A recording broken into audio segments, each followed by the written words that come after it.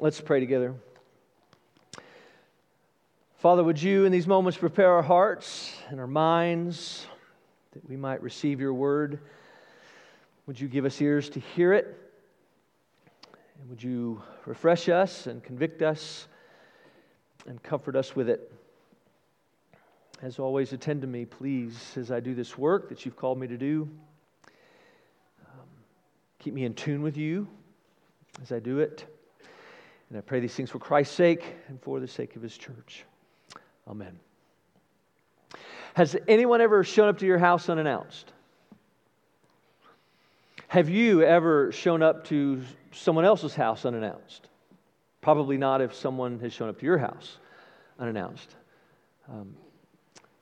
Most of us don't like people showing up unannounced without any advance notice. We like being able to prepare. We like the anticipation of their arrival, knowing that they're coming. We like the anticipation more than we like the surprise. I'll put it that way. And that's really what this season of Advent's all about. It's about preparation. It's about anticipation. It's about looking forward and celebrating. It's about looking forward to, and it's about celebrating the announced arrival of our Savior, His first coming. Right? We're celebrating and we're making ourselves ready, not just celebrating and not just celebrating His announced arrival, but we're also anticipating and looking forward to and preparing ourselves for His second coming, which has also been foretold.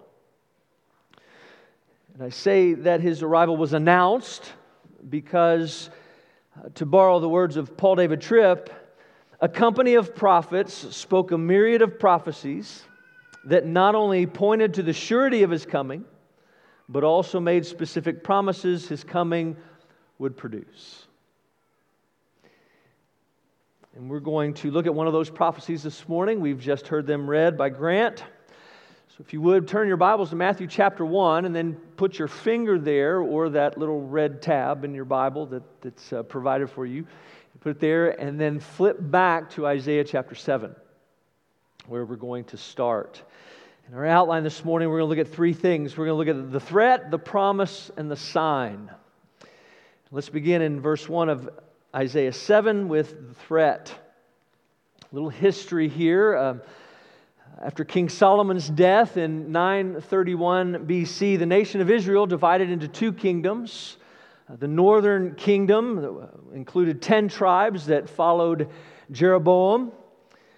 That was called Israel, or also called Ephraim, which is a name that should be familiar to us over the last few chapters of Genesis that we have been studying over the last few weeks. The two tribes that remained became the southern kingdom, and they were led by Rehoboam, and it was called Judah. And our text in Isaiah 7 picks up around 734, 735 BC, when the king of Israel, or Ephraim, whose name was King Pekah, had decided that he did not want to pay the tribute that his predecessor had been paying to the king of Assyria. And of course, you can imagine that the king of Assyria wasn't too pleased with that. The tribute was being paid so that he wouldn't invade. And so when Pekah decided he didn't want to do that anymore, the king of Assyria decided that he would carry out a lesson, so to speak, and show that this was a bad decision. And so Pekah decided, having heard that he was going to invade, Pekah decided to form an alliance with the king of Syria. And then the two of them sought to recruit Ahaz. They wanted him to be a part of their little alliance that would battle Assyria. Ahaz decides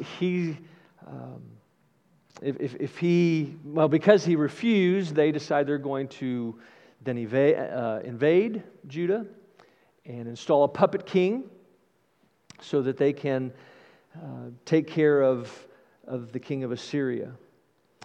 And verse 2 tells us that Ahaz and the people of Judah heard of the news of this impending invasion from these two kings, and they begin to get worried, as you can imagine. They felt the threat. They began to be fearful. There was even a little bit of panic and paranoia on their part, uneasiness and unrest. But really, they didn't even have a clue as to the extent of the threat that they were facing, because the reality was the possible attack from the north paled in comparison to the judgment of God that was impending due to their sin and due to King Ahaz's faithlessness and self-sufficiency. And you can read about that in verses 18 to 25. Now, if we pause long enough to assess the world in which we live now at the end of, believe it or not, 2023, and looking into 2024, we can admit that there are threats that we face. Threats that we face from outside and inside. We face threats from the outside, and of course we can speak of countries like Russia, maybe China, North Korea, or at least that's what we're told. But the inner threats, those threats inside, the threats of implosion seem to be even greater. They seem to be more prolific. You think of political partisanship and vitriol. We think of the volatility of the stock market and the up and down nature of the unemployment trends. And we think of inflation, the volatility of the stock market, the economic flux and the volatility. But then even more than that, we're dealing with things like rampant sexual sin and gender confusion. We're dealing with racial tension and human trafficking and abortion and gratuitous violence. And the more we think about it, the more we can become overwhelmed. We think of the chaos, and we can begin to develop maybe even a hopelessness. And then we add to that, not only, even though we as the Western Church don't experience any life-threatening persecution like our brothers and sisters around the world, there's no doubt that there's a growing animosity and even a hatred in our country for Christ and His church. And so over and over, we're inundated with these things. And again, we feel the chaos, and it leads to the feelings of being out of control. And like the people of Judah, those threats, both externally and internally, pale in comparison to the judgment of God that is to come. We fear and we worry and we're anxious. We're uneasy and we're at unrest. It seems to be the norm. But brothers and sisters, there's hope. Right? There's that definitely feels heavy, but there's hope because of the promise. Look at verse 3.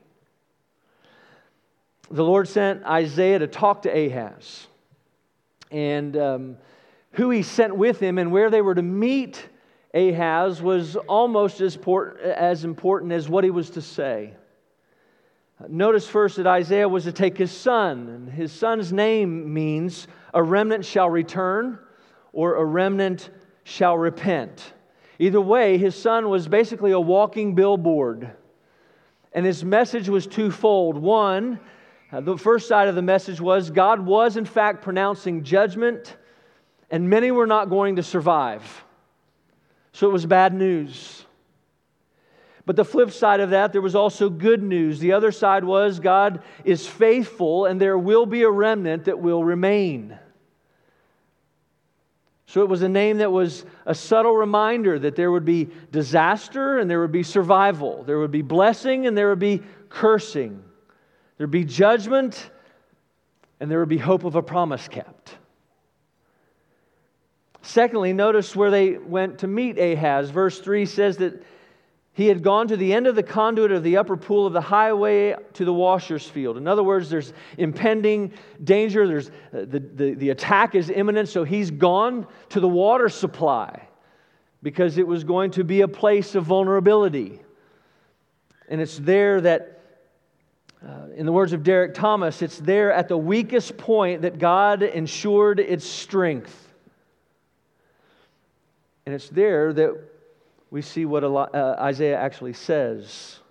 God told Isaiah to tell Ahaz to be careful, to be quiet, to not fear, and to not let his heart be faint. There are a couple things within the message that are important. One, God wanted Isaiah to tell Ahaz to watch out for his enemies, but at the same time, not to worry. Don't worry. And secondly, he wanted him to be careful not to do anything rash. Because the problem was, Ahaz was contemplating taking things into his own hands. He was going to do things his way, and what he had decided to do was he was going to form an alliance with Assyria. In his mind, the whole "the enemy of my enemy is my friend" thing was actually supposed to work. And God, through Isaiah, was saying, yes, you have enemies. And yes, they're plotting against you. But they're simply blowing smoke. There's no fire. They're smoldering sticks. In other words, Ahaz, don't worry about them.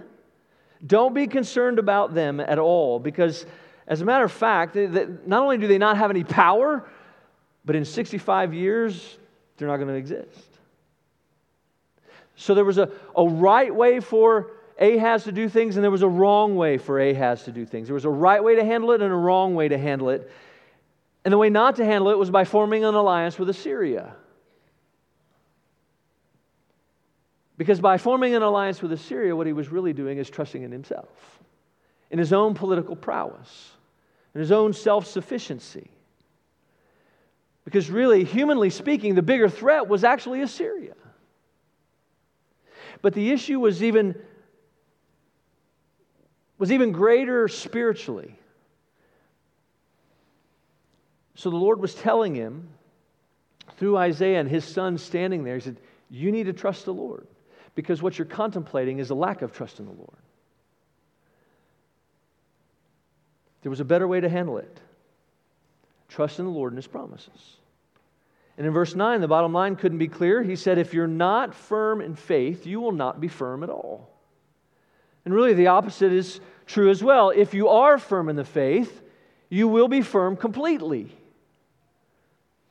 The Lord was giving Ahaz the opportunity to trust in Him.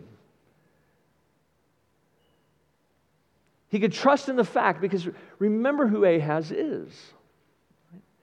The Lord was giving him the opportunity to trust in the fact that he was in the line of Judah, the promised line of Judah. The promised line of Judah that had been promised, the line of David that had been promised an everlasting reign. And so he was giving Ahaz the opportunity to trust in that fact that there were no enemies powerful than the power of God. He was giving Ahaz the opportunity to trust in the fact that regardless of what happened, that a remnant would be saved. And he was really letting Ahaz know, and you'll be a part of that remnant. Because the truth of the matter was, if he didn't put faith in the Lord, he would forfeit everything. And the consequences would be felt for generations to come.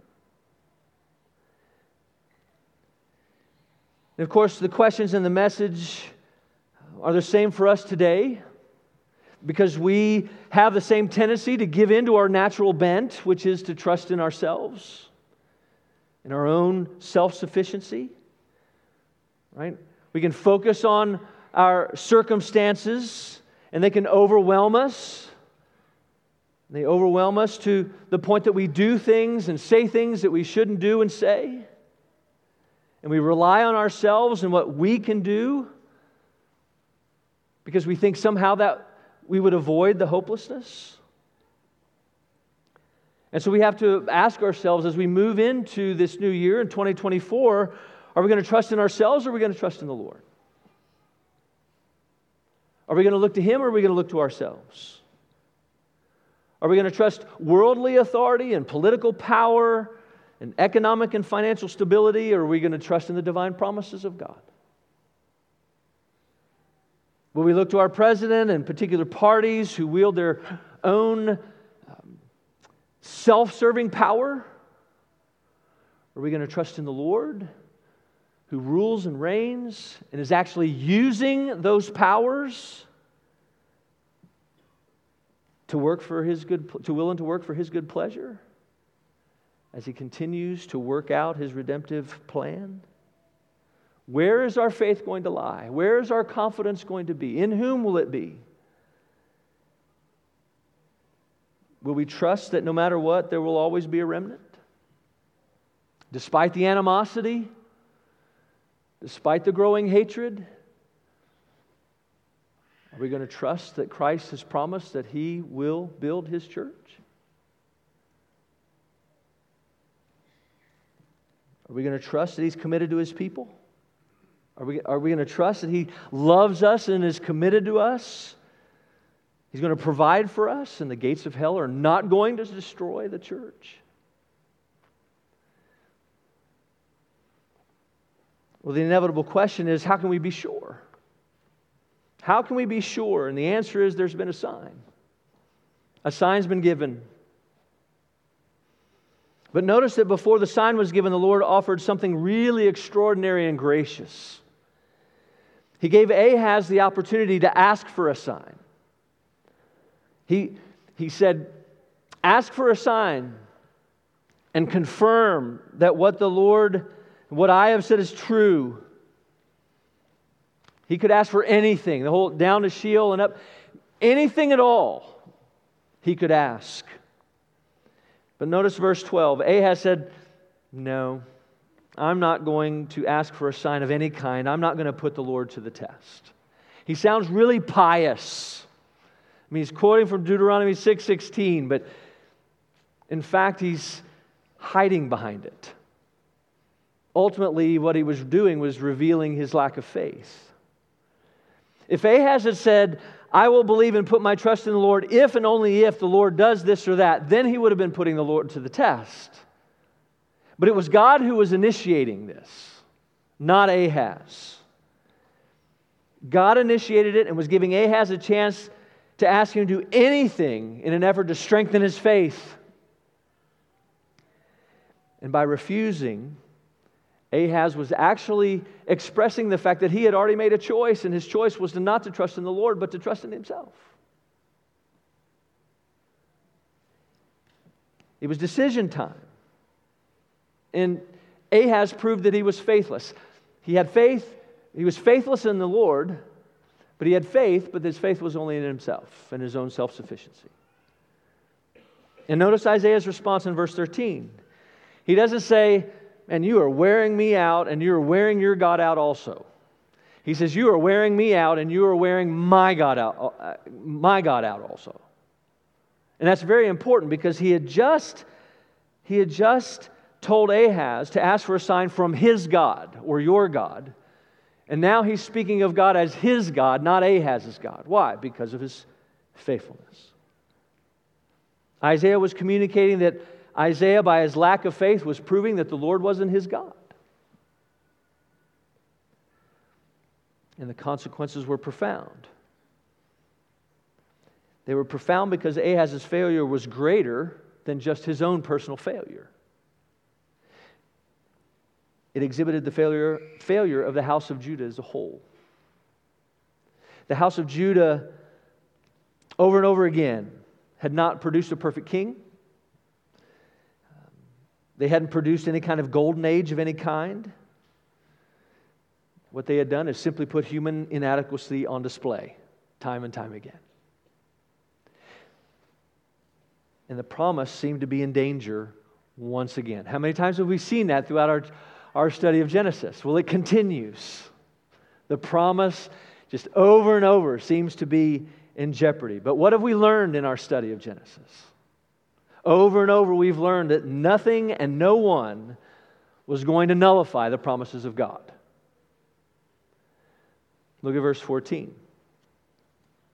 So Isaiah said, "Therefore, the Lord himself will give you a sign. Behold, the virgin shall conceive and bear a son, and you shall call his name Emmanuel." The invitation to Ahaz to come up with a sign had been rescinded.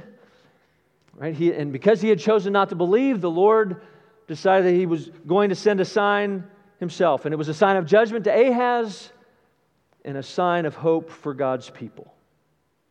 A son would be born. Now, there's a lot of debate regarding this sign because there doesn't seem to be a one-to-one immediate future prophetic fulfillment.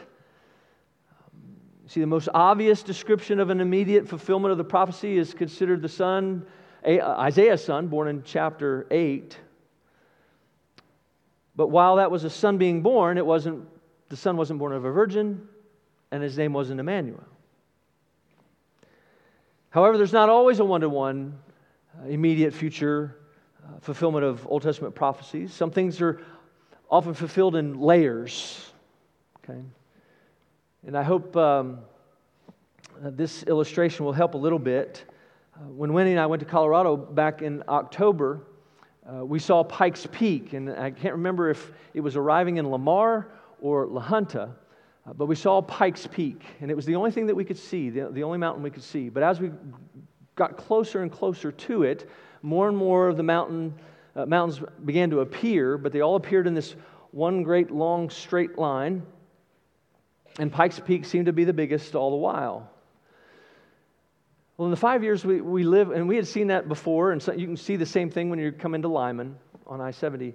And we had seen that many times because of our traveling back and forth when we lived there for 5 years. And one of the things that we had never done over that 5 years was actually go to the top of Pikes Peak. And we did that this time. And when we got to the top of Pikes Peak at the end of the week, you really you have a different perspective, right? There's a different vantage point. You're at the top of Pikes Peak and you see that there's more than just the Front Range. And you see that there are a lot of other 14ers. Really, there are 53 of them, or 58, depending on who you talk to and what they're measuring. And Pikes Peak is number 30 on the list in terms of elevation.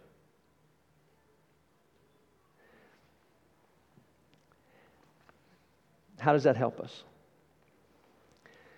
Well, while the immediate fulfillment of Isaiah's prophecy is somewhat unclear, the future or ultimate fulfillment is crystal clear. For Ahaz, it does appear that it was Isaiah's son in chapter 8 that was the immediate fulfillment, right? He was the sign. But he also pointed forward to a greater and more ultimate fulfillment. 600 plus years later, after the oppression had continued, and even though the oppressors had changed and was now Rome, and no one from David's line had been on the throne, there was a son born. And from a post-cross vantage point, and through the inspiration of the Holy Spirit, Matthew said that child that was born was the ultimate fulfillment of Isaiah's prophecy. And that child was the Lord Jesus. Look at Matthew 1. Now the birth of Jesus Christ took place in this way. When his mother Mary had been betrothed to Joseph, before they came together, she was found to be with child from the Holy Spirit. And her husband Joseph, being a just man and unwilling to put her to shame, resolved to divorce her quietly. But as he considered these things, behold, an angel of the Lord appeared to him in a dream, saying, Joseph, son of David, do not fear. Do not fear to take Mary as your wife, for that which is conceived in her is from the Holy Spirit. She will bear a son, and you shall call his name Jesus, for he will save his people from their sins. And all this took place to fulfill what the Lord had spoken by the prophet. Behold, the virgin shall conceive and bear a son, and they shall call his name Emmanuel, which means God with us. It's Jesus, whose birthday we celebrate tomorrow, who was and is, in the words of our of the Nicene Creed, the only begotten Son of God, begotten of the Father, before all worlds, God of God, light of light, very God of very God, begotten not made, being of one substance with the Father, by whom all things were made. He came down from heaven and was incarnate by the Holy Spirit of the Virgin Mary and was made man. It was and is this Son who was the promised one. The promised king from the line of David.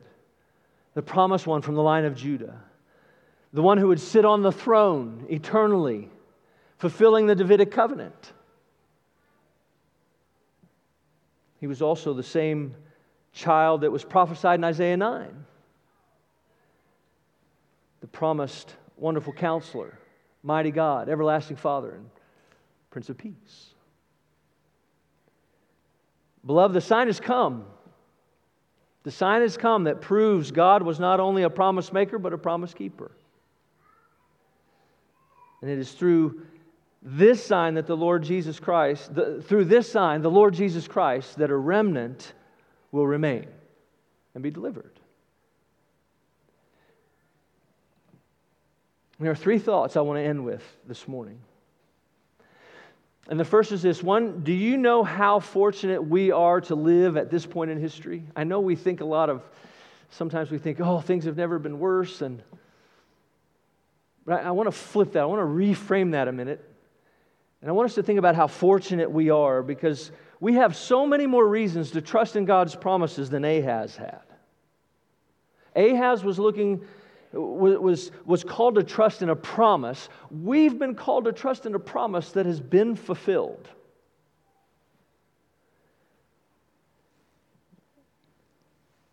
His sign, Ahaz's sign, that God was going to be with him was a child. Our sign was a child whose name was Emmanuel, because he was and is God with us. God condescended and took on flesh, one person, two natures, truly God, truly man. And he dwelt among us. He tabernacled and brought himself out and revealed himself in the open. And I know it's easy to get caught up in the threats. I get it. I do as well. We get caught up in the circumstances, and it's really easy to trust in the political parties and to trust in other people and the acquisition of things and what other people think about us. We want their acceptance and we want their love, because we think all of those things are going to provide security and peace. But brothers and sisters, all of these things are temporal and insufficient. Please don't spend another year, and really don't spend another moment trusting in yourself or anyone or anything other than the Lord Jesus. He alone is trustworthy. His word alone is trustworthy. He alone is sufficient. His word alone is sufficient. Second, Jesus wasn't simply a sign that God gave to prove he could be trusted.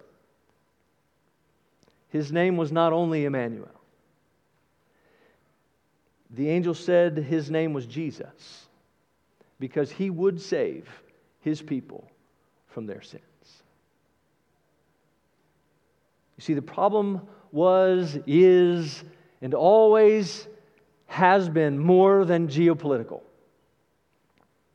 The problem was, is, and has always been and always will be more than physical, military, or political oppression.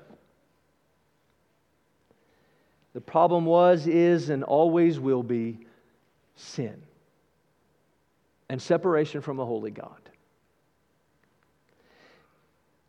And the fact that God sent a Savior speaks to two things. One, it says we are sinful. Our major threat or problem isn't outside of us. It's inside of us. Our threat or problem is one of condition. The threat is our hearts. We sin because we're sinners. And 2, God sending a Savior says that we cannot solve the problem on our own, by ourselves. Because the answer to the threat or the problem is not within us, it's outside of us. We need help. We need someone to do what we cannot and have not been able to do and could not do for ourselves. You see, the incarnation that we're celebrating tells us or reminds us of at least 4 things. 1, it should remind us of the severity of our problem.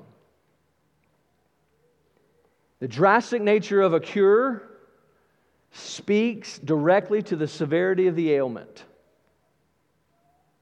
Let me say that again. The drastic nature of the cure speaks directly to the severity of the ailment. So if the second person of the Trinity, the eternal Son, emptied himself by taking the form of a servant, being found or born in the likeness of men, and being found in human form, he humbled himself by becoming obedient to the point of death, even death on the cross. What does that say about our problem? It's severe.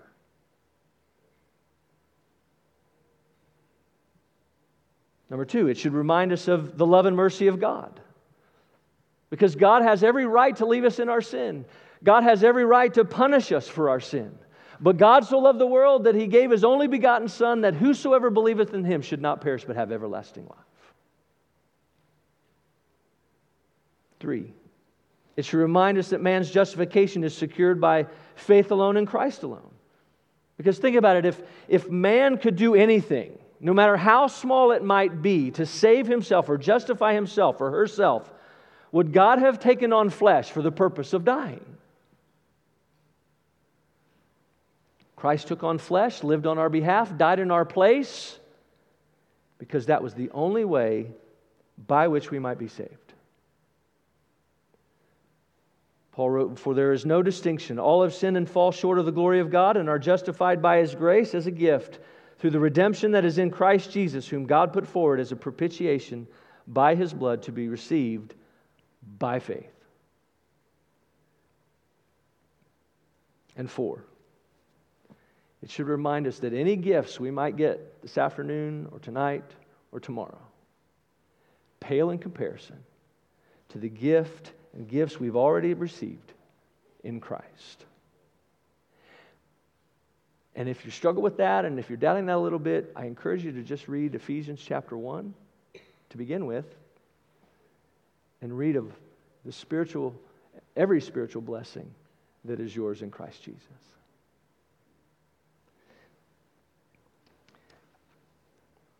And the final concluding thought is this. Not only was His birth promised and fulfilled, and not only was His death promised and fulfilled, but His coming again has been promised, and it will be fulfilled. And you ask, when will that day be? And Jesus has answered that Himself. He said, soon. I am coming soon. And of course, to that we say, come Lord Jesus. And as we wait, let's anticipate and prepare for that coming. Let's pray. Father, by Your Spirit and grace, would You enable us to receive the Word with faith, love, meekness, and readiness of mind. Meditate on it. Hide it in our hearts. And bring forth the fruit of it in our lives. For Your glory and for our good, and for the sake of Christ and His church, I pray. Amen.